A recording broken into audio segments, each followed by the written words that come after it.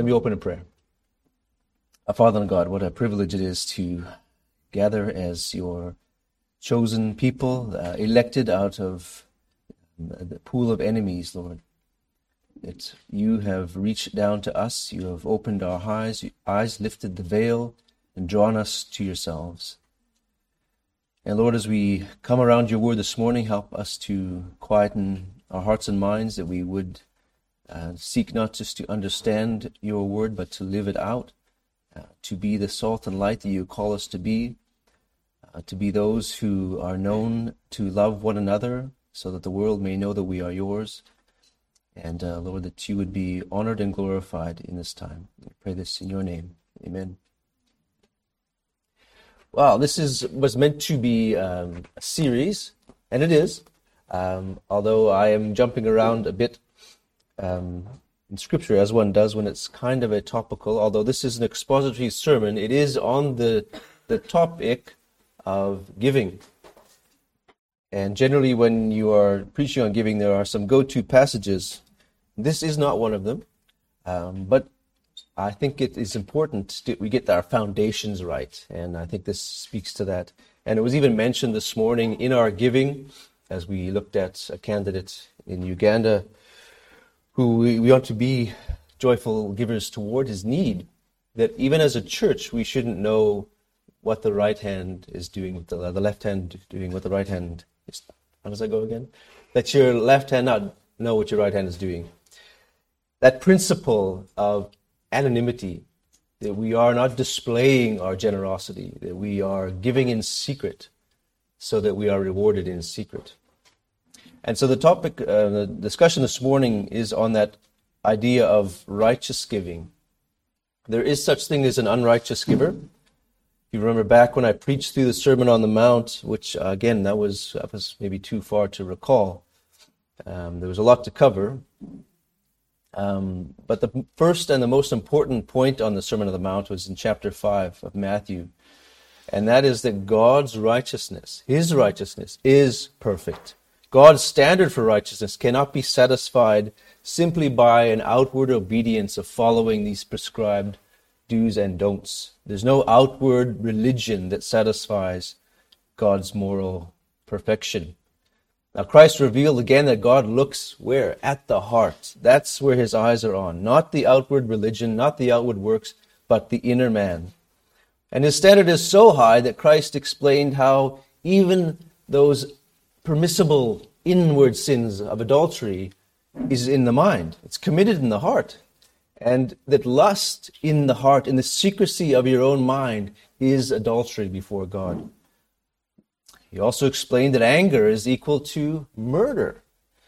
And because the sin is committed in the heart, even though there is no outward action, it is still a sin because of the entertaining of it. And so after Christ has gone through the first part of his sermon, the hearers would have understood that God's righteousness is not their righteousness. It is not the same. They cannot attain that. They cannot relate to it, because his holiness is absolutely perfect. And so is his standard for holiness. And the hearers would have started to understand that they can't attain this high and perfect righteous standard.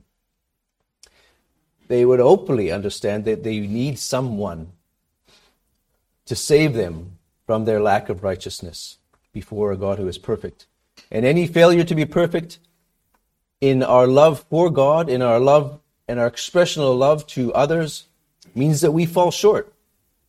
To the extent that not even showing mercy, or not even showing compassion, not even desiring a purity of heart, or not being poor in spirit, all these things that Christ was preaching on, the Sermon on the Mount, means that we fall short in that regard. And after Christ has explained how perfect God is in comparison to man, our feeble attempts to be free of sin, to reach that standard, Christ moves now into this next part of his sermon, where he exposes false righteousness in more detail. It's implied in, obviously, the first part of the Sermon on the Mount, but here he goes into some specifics to help us to grapple with it. So in this part of it, and this chapter 6 in Matthew, we see hypocritical acts: hypocritical giving, hypocritical prayer, the hypocritical fasting, and hypocritical commitment, commitment to one another even. But this morning we're going to focus on the giving. And I think it's a fitting place for the sermon to go, because as soon as Jesus revealed to us these major sin issues, the anger, the lust, the lack of integrity, lack of one for another, he doesn't want us to leave us thinking that we can fix our problems by just working harder. You know, often that's the prescription and the solution. You're not doing well, falling short, not attaining a certain standard, then do better. Just work harder at it. And that's often how we want to apply the solution, right? By trying to justify ourselves, we just do more deeds. And I'm sure we can relate to a particular sin that Christ here reveals to us. Maybe, I'm not trying to identify that sin in the moment, but I'm sure you can. Maybe it's covetousness. Maybe it's anger. Maybe it's lust. There are things going, as Christ listed those areas, that are inward sins, but sins nonetheless we can identify. And rather than seeing our helplessness and our need to be changed by Christ, we might think that we can just work out those areas that are weak, make up the difference. That's the way I'm trying to describe it. So rather than hearing what Christ has to say about accepting that we do fall short, and we are sinners, and we are in desperate need of a Savior, some hear Jesus reveal their sin, and they think, well, I can do an exchange. A kind of balance sheet of sin accounting. Gaynor was very helpful in reminding me of some accounting principles this past week, so I thought that was a good illustration of it's a balanced spreadsheet. They feel the need to work harder in areas that they don't struggle with, that they do struggle with, and try to balance out that sin equation. So, for example, you may say, well, I have so many of these red letter sins, which is in accounting means you're deficit, you're falling short, these red letter sins in this side of the spreadsheet. So I'll do extra work on these black letter areas of righteousness that I am good, to balance out the sin quotient. Don't write this down. This is a terrible illustration. Some may say in their hearts, well, my lack of righteousness causes me to be a liar. And maybe the burning with lust reveals to me that I am an adulterer in my heart. But I pray a lot. You see, that is better. That prayer, that sacrificial prayer, is balancing out this lust issue that I cannot deal with. So I'm all right. Or I have a major anger problems, and I can't overcome that anger sin. And that makes me a murderer, according to Christ. But I give generously. I give like no one else gives. And that balances it out. I'm better than you less generous givers. And we'll get to how that is hypocrisy as well. Or I fast. And you just don't see people fasting anymore. So if I can do all of these things, and I can fast and make up for it. We justify these things in our mind. I'm not saying we as a church, hopefully, but that is what Christ is dealing with here. That kind of thinking, that kind of person. And maybe it's a struggling believer, and in this context, it could be even an unbeliever he's describing here. They try to exchange their extra good works for their unreconciled sin. They feel justified because they may be murderers at heart, adulterers at heart, but they make up through that extra prayer, extra giving, and they fill in that deficit. And that's the sin nature.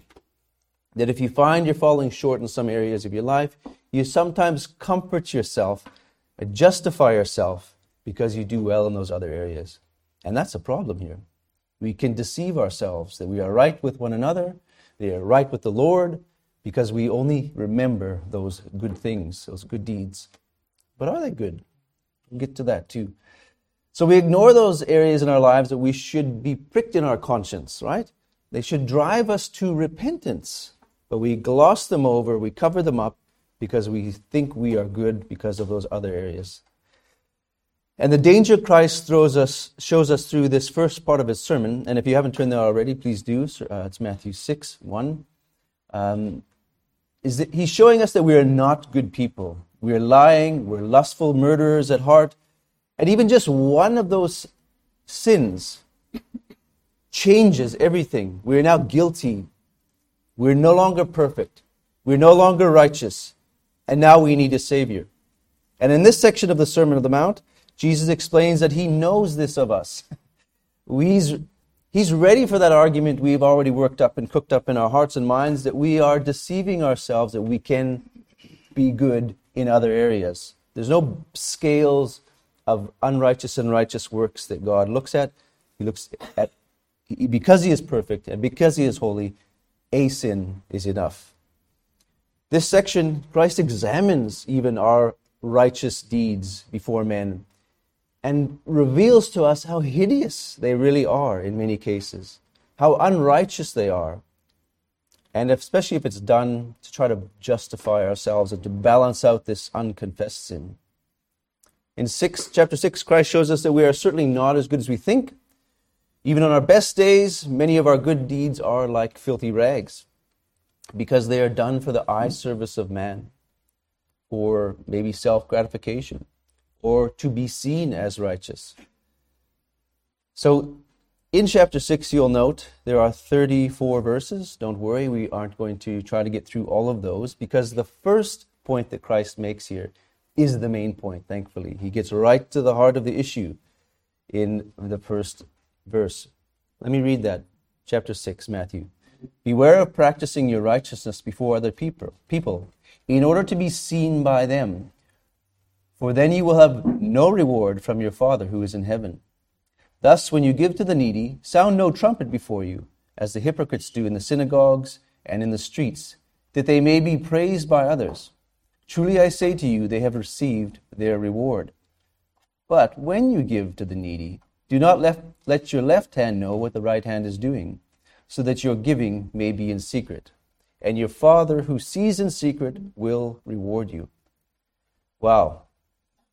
The first word in this warning about unrighteous works is a pretty stark one. It's a warning to beware.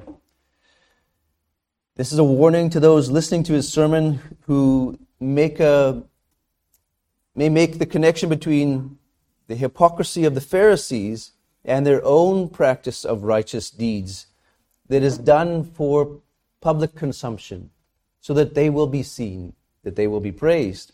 And Christ uses this warning, beware, because of the danger of not examining the motivation of these good deeds of the believer.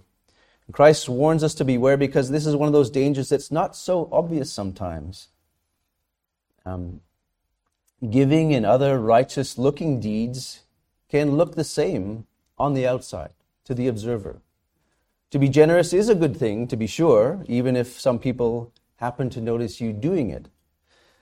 And if they happen to notice you're doing it, you're being generous, because you've made yourself known that you're being generous and made it clear that you're being righteous, there is a difference. Christ warns the believers to be aware of this difference in this passage, because God looks at the heart, not the deed. So Christ alerts his hearers to this very danger. And it's a danger that can sneak up on us if we're not examining our hearts and our motivation in our righteous deeds. If you're not always checking to see that you're doing the right thing for the right reason, which is God's glory, that is the only right reason, then it is a rewardless reason that you're doing it. So the danger that Christ is warning us about is in verse 1. What is it? Practicing your righteousness before other people in order to be seen by them. In other words, he's saying, make sure the reason you do these deeds is for the Lord. It's very normal for people, I think, to enjoy praise. Do you not enjoy recognition and praise? We love to be recognized for something that we've achieved or accomplished, and that's a normal worldly response. We love to be seen in a good light. We don't want to be seen as awful, as terrible people, but good people. And if you maybe achieve some extra accomplishment in academic circles or in sport, or have done something extraordinary, and your fellow man praises for it, there is a sense of satisfaction with that, right? And if someone praises you for fantastic parenting or your spiritual discipline in some areas, that is a good thing to be praised about. It's seeking the praise that is the warning, seeking after it. It's being motivated by this praise that Christ is warning about here. Even a preacher likes to hear that their sermon was understood. It was well received. I don't like to hear that my sermons were confusing or long-winded, and there have been times. We used to have a review session after preaching, especially in the early days, and they were hard to hear, but they help you grow. But if someone says, hey, that was a great sermon, I do enjoy to hear that. That's a nice thing, but I don't seek it out. I've even been cautioned, and I agree, that it's a temptation. I think it was Spurgeon said, "Get behind me, Satan," when somebody once approached him and said, "What a great sermon." Because he doesn't want that recognition. It's God's word that he's declaring, not his own.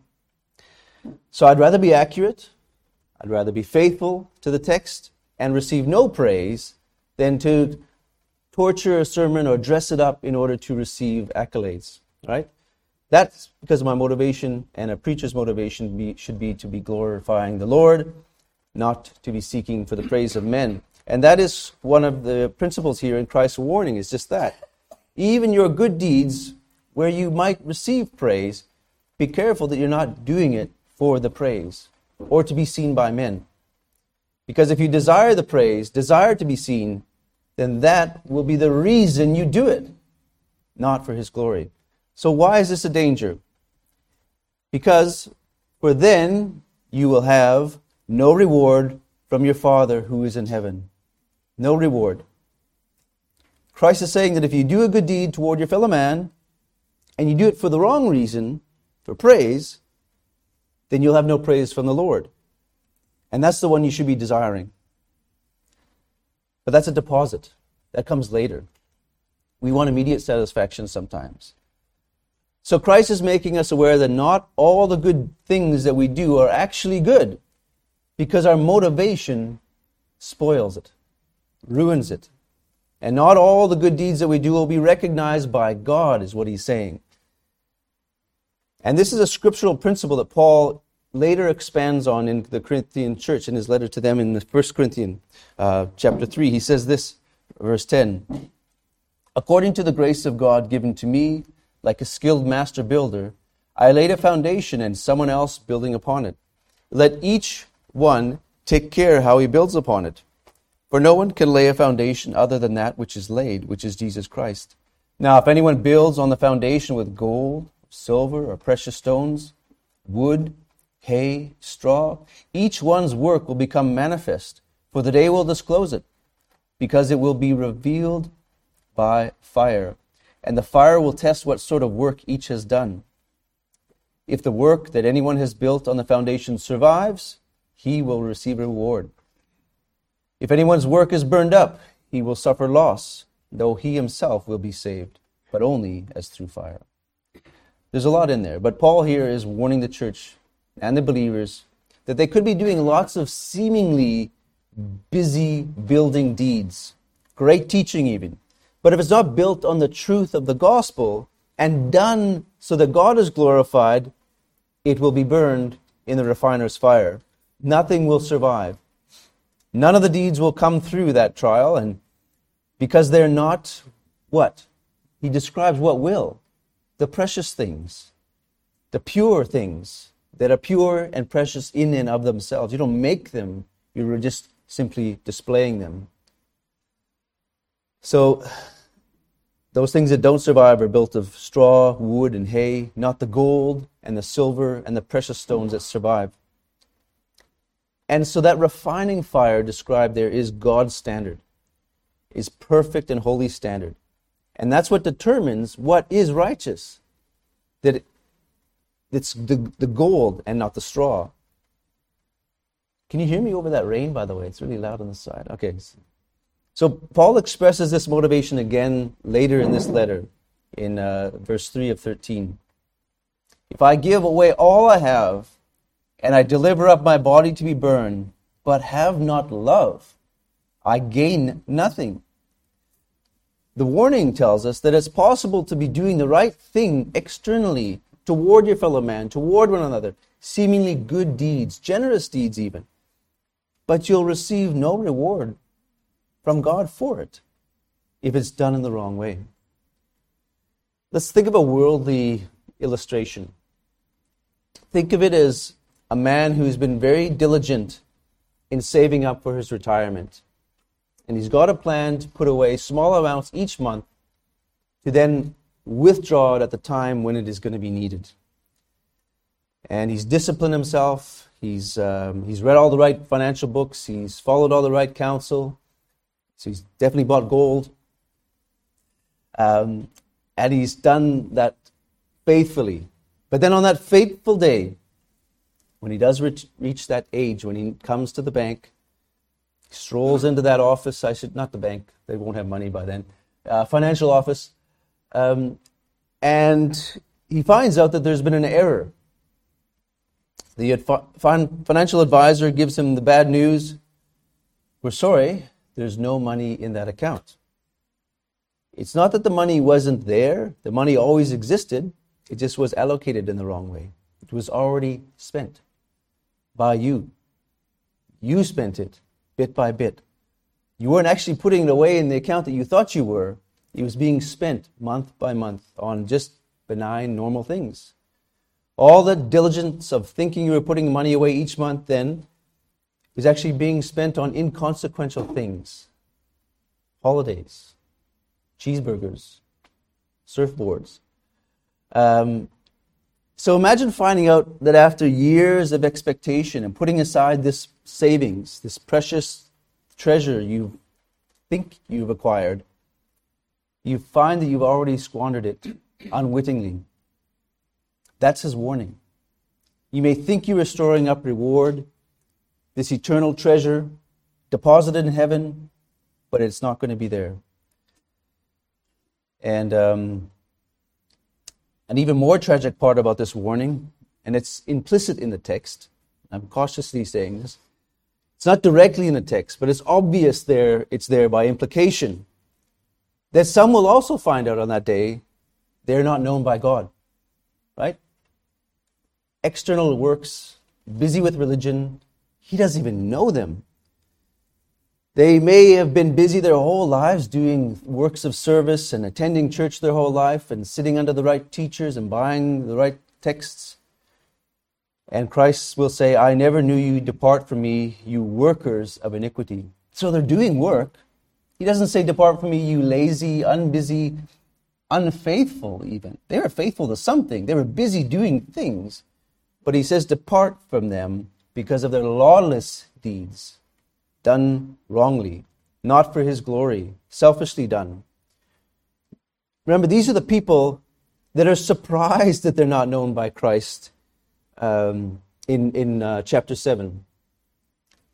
Because not only do they devote themselves to lives of ministry and works, which it says there, it says even more than that, it says mighty works.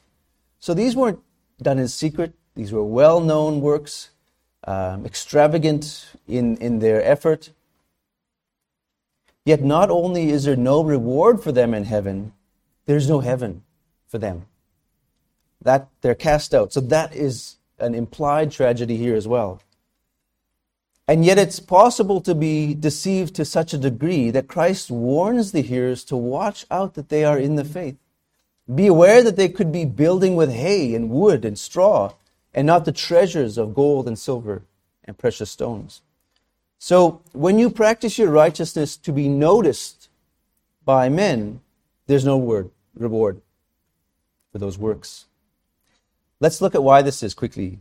Why is it wrong? I think it should be obvious, but I think it needs to be still stated why it's wrong to be seen by men in your works. The short answer, it's a sin word, a command to avoid, and that is idolatry. What is idolatry?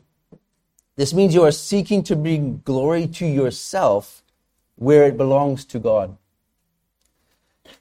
We know that God shares many things in Scripture. The principle is that God showers blessing on the just and the unjust, right? He brings rain to the unjust and to the just, sunlight, and so on.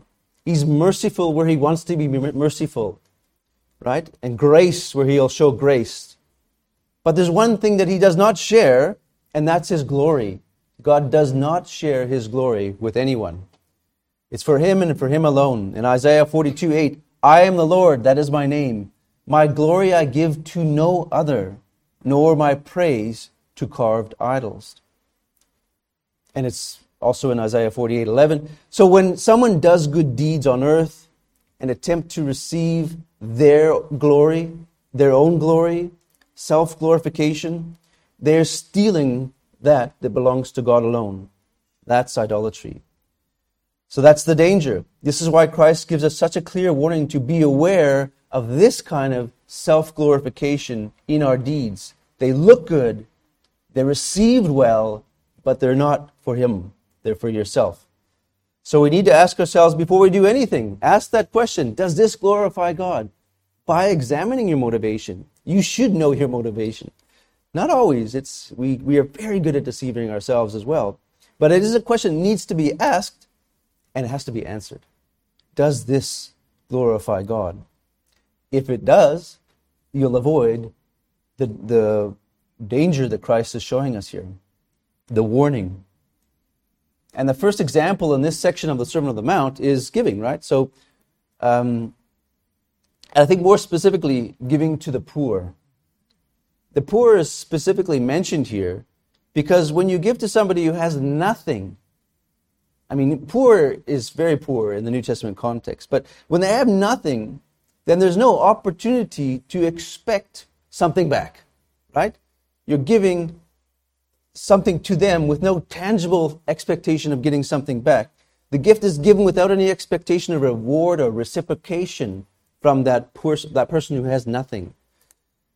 Because, again, in the New Testament context, poor means without means, like not like in our modern context where somebody who's poor might still have dial-up internet or something, or no car in the driveway. In the New Testament context, poor meant dirt. They would have a cloak and maybe one sandal. Poor. So when you give to someone who is poor, the only tangible reward then for you, because there is still something, and this is the warning, is that you might be seen giving to that person, that righteous deed, and you want to grab that reward by being recognized. They might reward you with praise. They might reward you with something back to you later because they noticed. You were ensured to be seen by them, and now you know you might get something back from them. So giving to the poor in the context here means giving to those who cannot afford to give anything in return. No political favor, no future expectation of reciprocation, nothing. The only reward is a future one from the Lord because it was given to the Lord, from the Lord even, which we'll look at just now.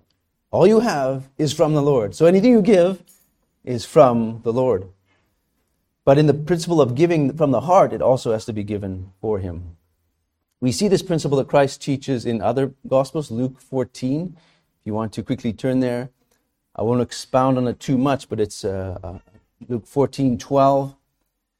He said also to the man who had invited him, when you give a dinner or a banquet, do not invite your friends or your brothers or your relatives or your rich neighbors, lest they also invite you in return and you be repaid. But when you give a feast, invite the poor, the crippled, the lame, the blind, and you will be blessed because they cannot repay you. For you will be repaid at the resurrection of the just. Well, that summarizes that principle very well. Christ is saying that if you're only inviting people over for the banquet who will benefit you in some way in the future, then your generosity is not righteous at all. It's a future deposit for yourself. For man, by man, to man. So you need to invite those who cannot help themselves and in no way are able to help you because of your generosity. and your payment will be made at the resurrection of the just. That is an unknown and even undesired reward in a sense, because those rewards you receive from God, you will also want to deposit to Him as gratitude that He enabled you to even love. That's God's reward. There is a similar principle in 2 Corinthians 9, verse 6 and 7, if you're writing this down. The point is this: whoever sows sparingly will also reap sparingly, and whoever sows bountifully will also reap bountifully. Each one must give as he has decided in his heart, not reluctantly, not under compulsion, for God loves a cheerful giver. So it speaks to the motivation here very clearly, that you're not to be reluctantly giving, and if you are giving in secret but generously, you will also reap generously, because God has seen what is done in secret. And on the other hand, those who do not give to the poor are not seen as belonging to the Lord even, because they don't have the love of God in them. In 1 John 3:16, by this we know love. I think we should identify very much with this passage, that He laid down His life for us, and we ought to lay down our lives for the brothers. But if anyone has the world's goods and sees his brother in need, yet closes his heart against him, how does God's love abide in him? Little children, let us not love in word or talk, but in deed and in truth. So we can see that love is not implied. It is not just a principle, it is a command. It demonstrates our love for one another when we look at giving. And it demonstrates mostly our love for the Lord if we give without any expectation, even the expectation of praise of man. So we also know from these passages that we've looked at that giving isn't a problem. Lots of people give. In fact, in our modern times, the most generous people in terms of monetary giving are raging atheists, globalists, but they give on condition: recognition and political favor. They want praise of men, and they want to escalate their influence in the world. And in verse 2, if we're back to Matthew 6 now, verse 2, we learn something about giving. And it's something that the hypocrites do. Verse 2, thus, when you give to the needy, sound no trumpet before you, as the hypocrites do in the synagogues and in the streets, that they may be praised by others. Truly I say to you, they have received their reward. Now, we know this passage well. We've read it since we were children. But it does require, I think, a closer examination. Here, Christ says, not if you give, but He says when you give to the needy. This means that giving to those in need is something that should be expected of the believer.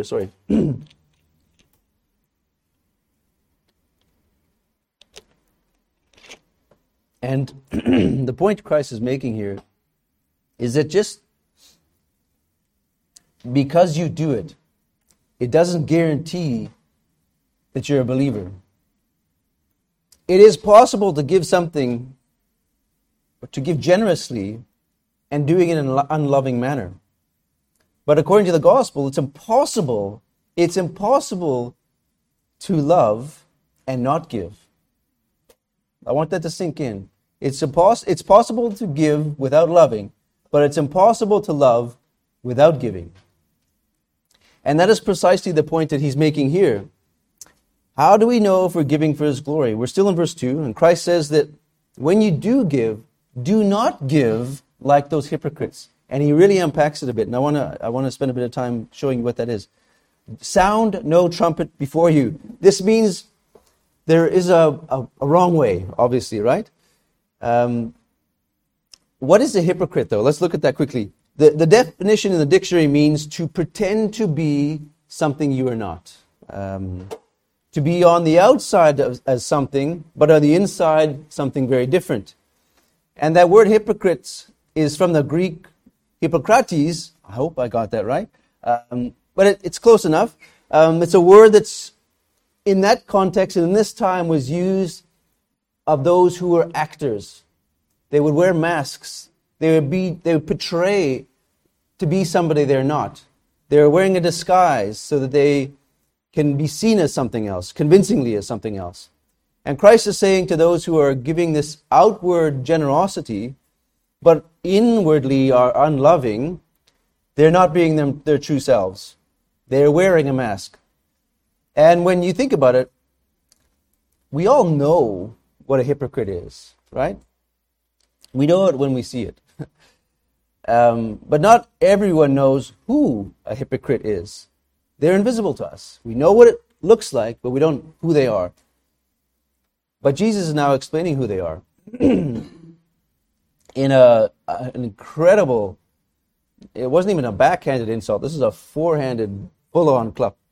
So Luke 12:1, in the meantime, when so many thousands of the people had gathered together that they were trampling one another, he began to say to his disciples first, beware of the leaven of the Pharisees, which is hypocrisy.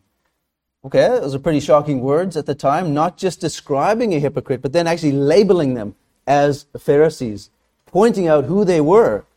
And you can read of all, in Matthew 23, that whole section, he describes hypocrites and connects hypocrites with Pharisees 7 times in that short section. So it wasn't that Pharisees didn't give, they gave. They were known as people who give.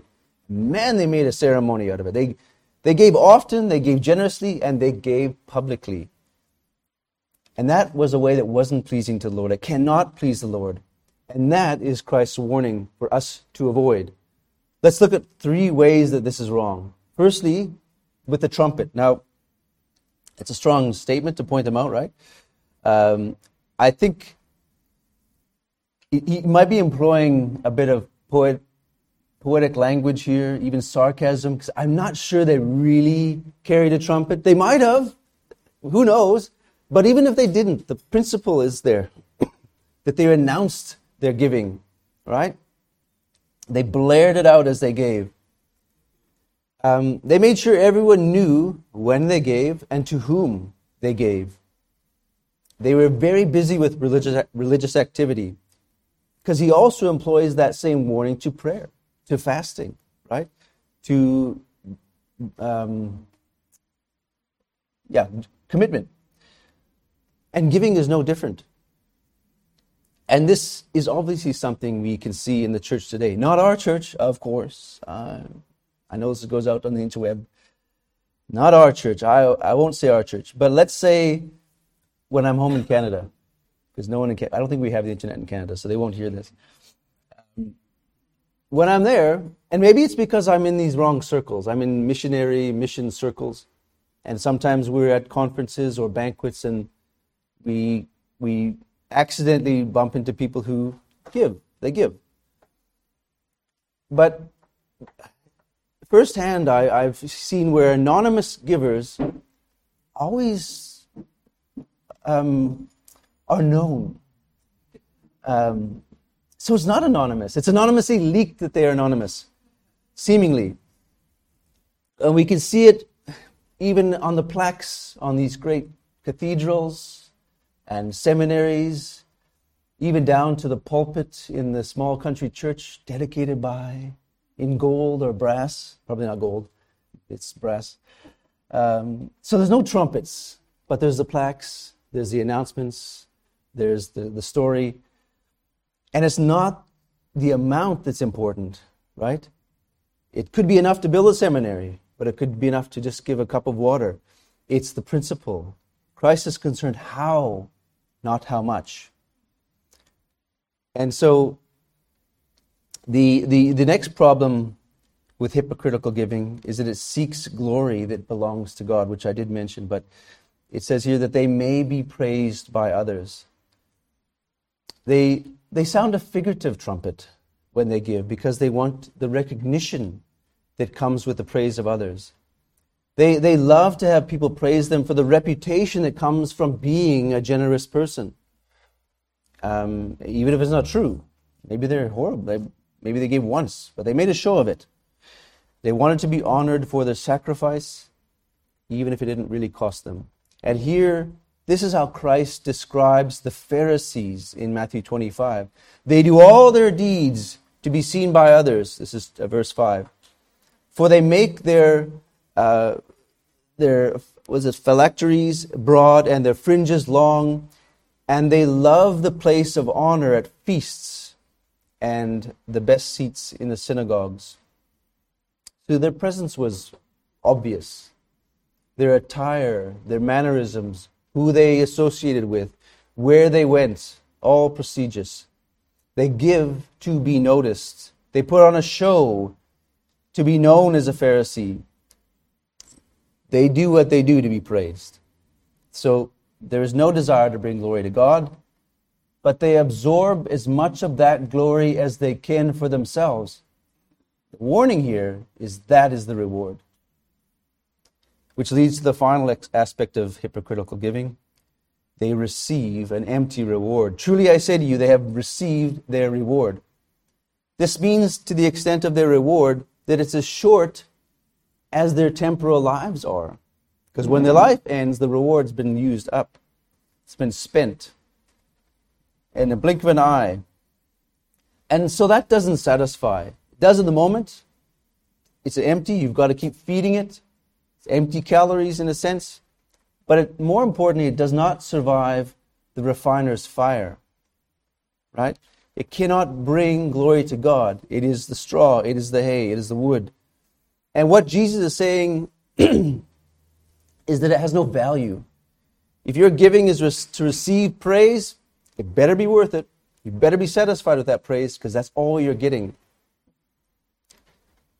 And even if it's a plaque on a cemetery wall, maybe a name engraved on one brick in this $5 million church, wrong. It doesn't reward you in heaven. It has already been rewarded to you. No eternal value at all, because God does not share the glory with you. God cannot be expected to honor you with this selflessness of yours, because you did it before men. And nor does God reward you for attempting to take glory for yourself. That is hypocritical giving.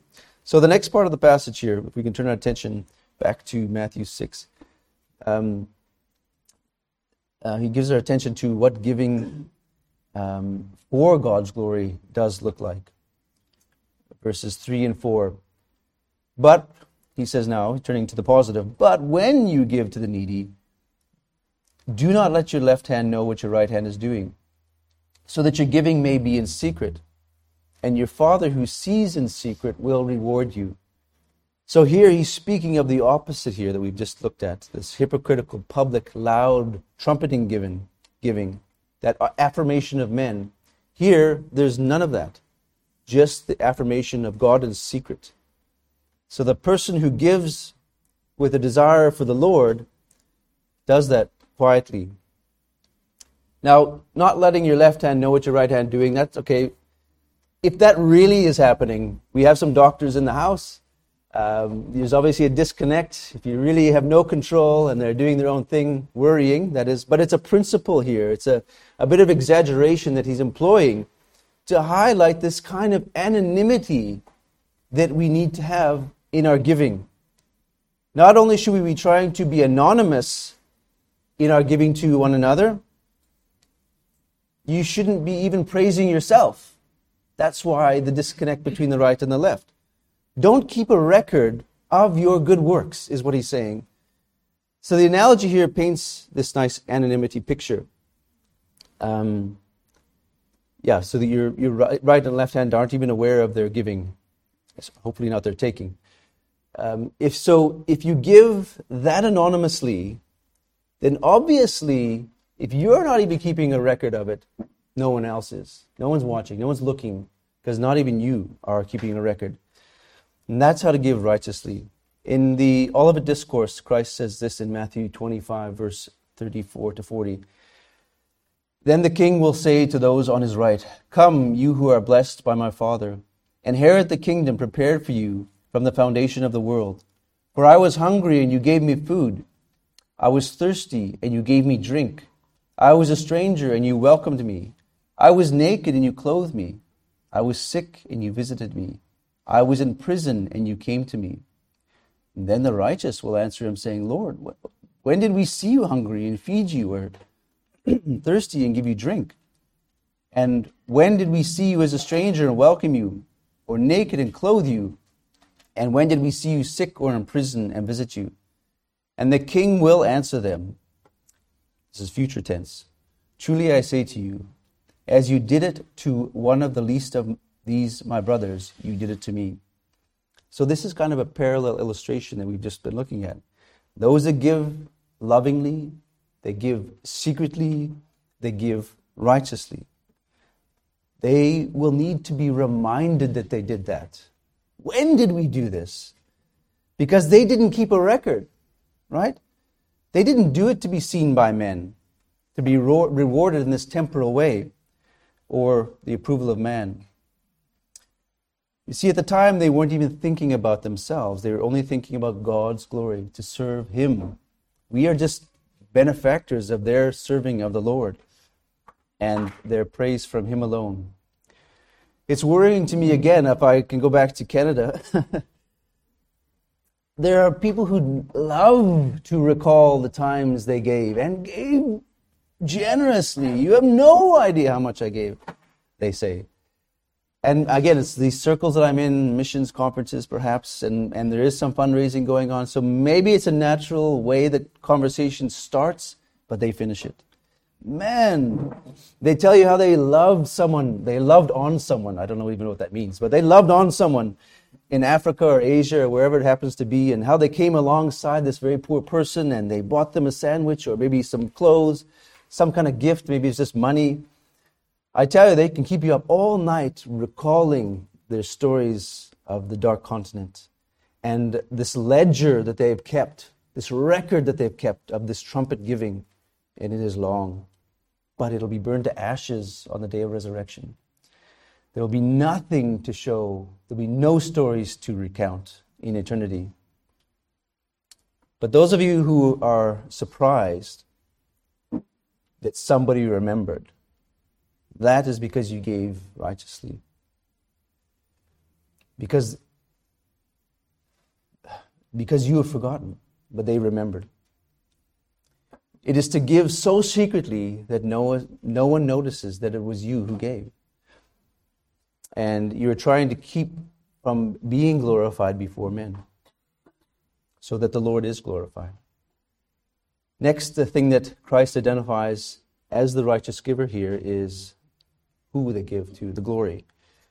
Now, it's not explicitly stated in this passage, but it's the second time I'm doing this, but I think I have grounds to stand on. I think it's heavily implied, because the hypocrite gives to give glory to themselves, right? And the righteous giver does the opposite. Then the glory can only go in one direction. If you're giving for God's glory, that's where it should be directed, to Him. And if you give to the poor man doesn't know who did it. And if they don't know, who will they give glory to? Who will they thank? Who will they be grateful toward? The Lord. They thank the Lord. They glorify Him because their need has been met, even though you were the one who bridged that gap. You simply passed on to what was God to them. A person who's in desperate need, maybe they're praying for a need to be met, a condition of the heart even, and you meet that secretly, the recipient doesn't thank the thin air, hopefully. They don't give thanks to whatever happens to be in the room when they open the gift, the cat. Thank you, cat. Maybe it was you. They know that somebody gave, somebody was involved, but they praise the Lord that He has intervened through the selflessness of somebody else. Incidentally, as I mentioned in the last message on giving, it is God who owns all things, right? It is God who gives anyway, because nothing we have is our own. How did you get what you have? You got a job, you got money, and you used that. God gave you all those things. He provides all our needs, all of our resources, even our families, our health, our church, all of it. So we're just passing that on. So when you give, do it in such a way as there is... Oh, wait, it hasn't been an hour? It's been 50 minutes. I'm almost done. Do it in such a way that there's only one person for them to thank, and that is God. That's all they can. That's the only one the recipient can think of. And if later they find out, oh, actually you were involved and you did secretly give, somehow they found out. A neighbor saw you sneaking up in the night, put it in their mailbox. They'll still thank the Lord because they're not going to approach you often. They'll just praise God that you love them because your faithfulness to Him. And that is what Christ meant earlier in the Sermon on the Mount, where He said in Matthew 5:16, in the same way, let your light shine before others so that they may see what? Your good works, true. But who do they give glory to? They may see your good works and give glory to your Father who's in heaven. Jesus didn't tell us to shine the light of God on ourselves. He told us to shine the light of God so that He would be glorified. So in your good deeds, don't seek out the spotlight. Try your best to point it always to Christ, to magnify Him so you will decrease and He will increase. You can't really increase God, but the way that He is seen is increased. He is massive. He's big. We don't make Him bigger. We just see how big He really is. So lastly, the righteous giver is the one who receives. There is a recipient here, a receiving of rewards. In the last sentence in verse 4, it says, and your Father who sees in secret will reward you. Because there's only one who can see what is done in secret, and that is the Lord. And when God is the only one who can see what you've done, then there's only one reward coming, and that is from Him. It's not how much, it's not how big, it's not even how desperate the need you satisfied was. It is why you gave. And the point that Christ is teaching in these passages tell us that no matter how much righteousness you're building up in your works, they are unrighteous if not for His glory. They are idolatry. They are hypocritical if not done so that only God sees it in secret. Now, what if you have given in that wrong way, that hypocritical way, that public way, and you know that's the only reward you're going to get? And maybe there's some in here that have lived a life like that, who don't know the Lord. You might be asking yourself, what is the point? What can I do? Christ here is saying, you need Him. Your wickedness cannot be outweighed in any way by more good works. Your sin cannot be covered by any amount of generosity or good deeds. Only when you come to Christ to be clothed in His righteousness, and your heart's desire is to be made right with Him, will your works ever be rewarded. Because your works will be right with Him. So be reconciled with God. Then you will desire His glory in all you do. Amen. Let's pray. Father God, we are so thankful for these passages that we often read at a surface level. But Lord, we are all guilty of giving for the wrong motivation. We are all guilty of the sin of the eye service of man. And Lord, help us to overcome the desire for temporal things, but desire the eternal things. Help us, Lord, to glorify You in even our thoughts, in our words, and here, as we've read, especially our deeds. We pray that they would be glorifying to You. We thank You for Your word. In Your Son's name, amen.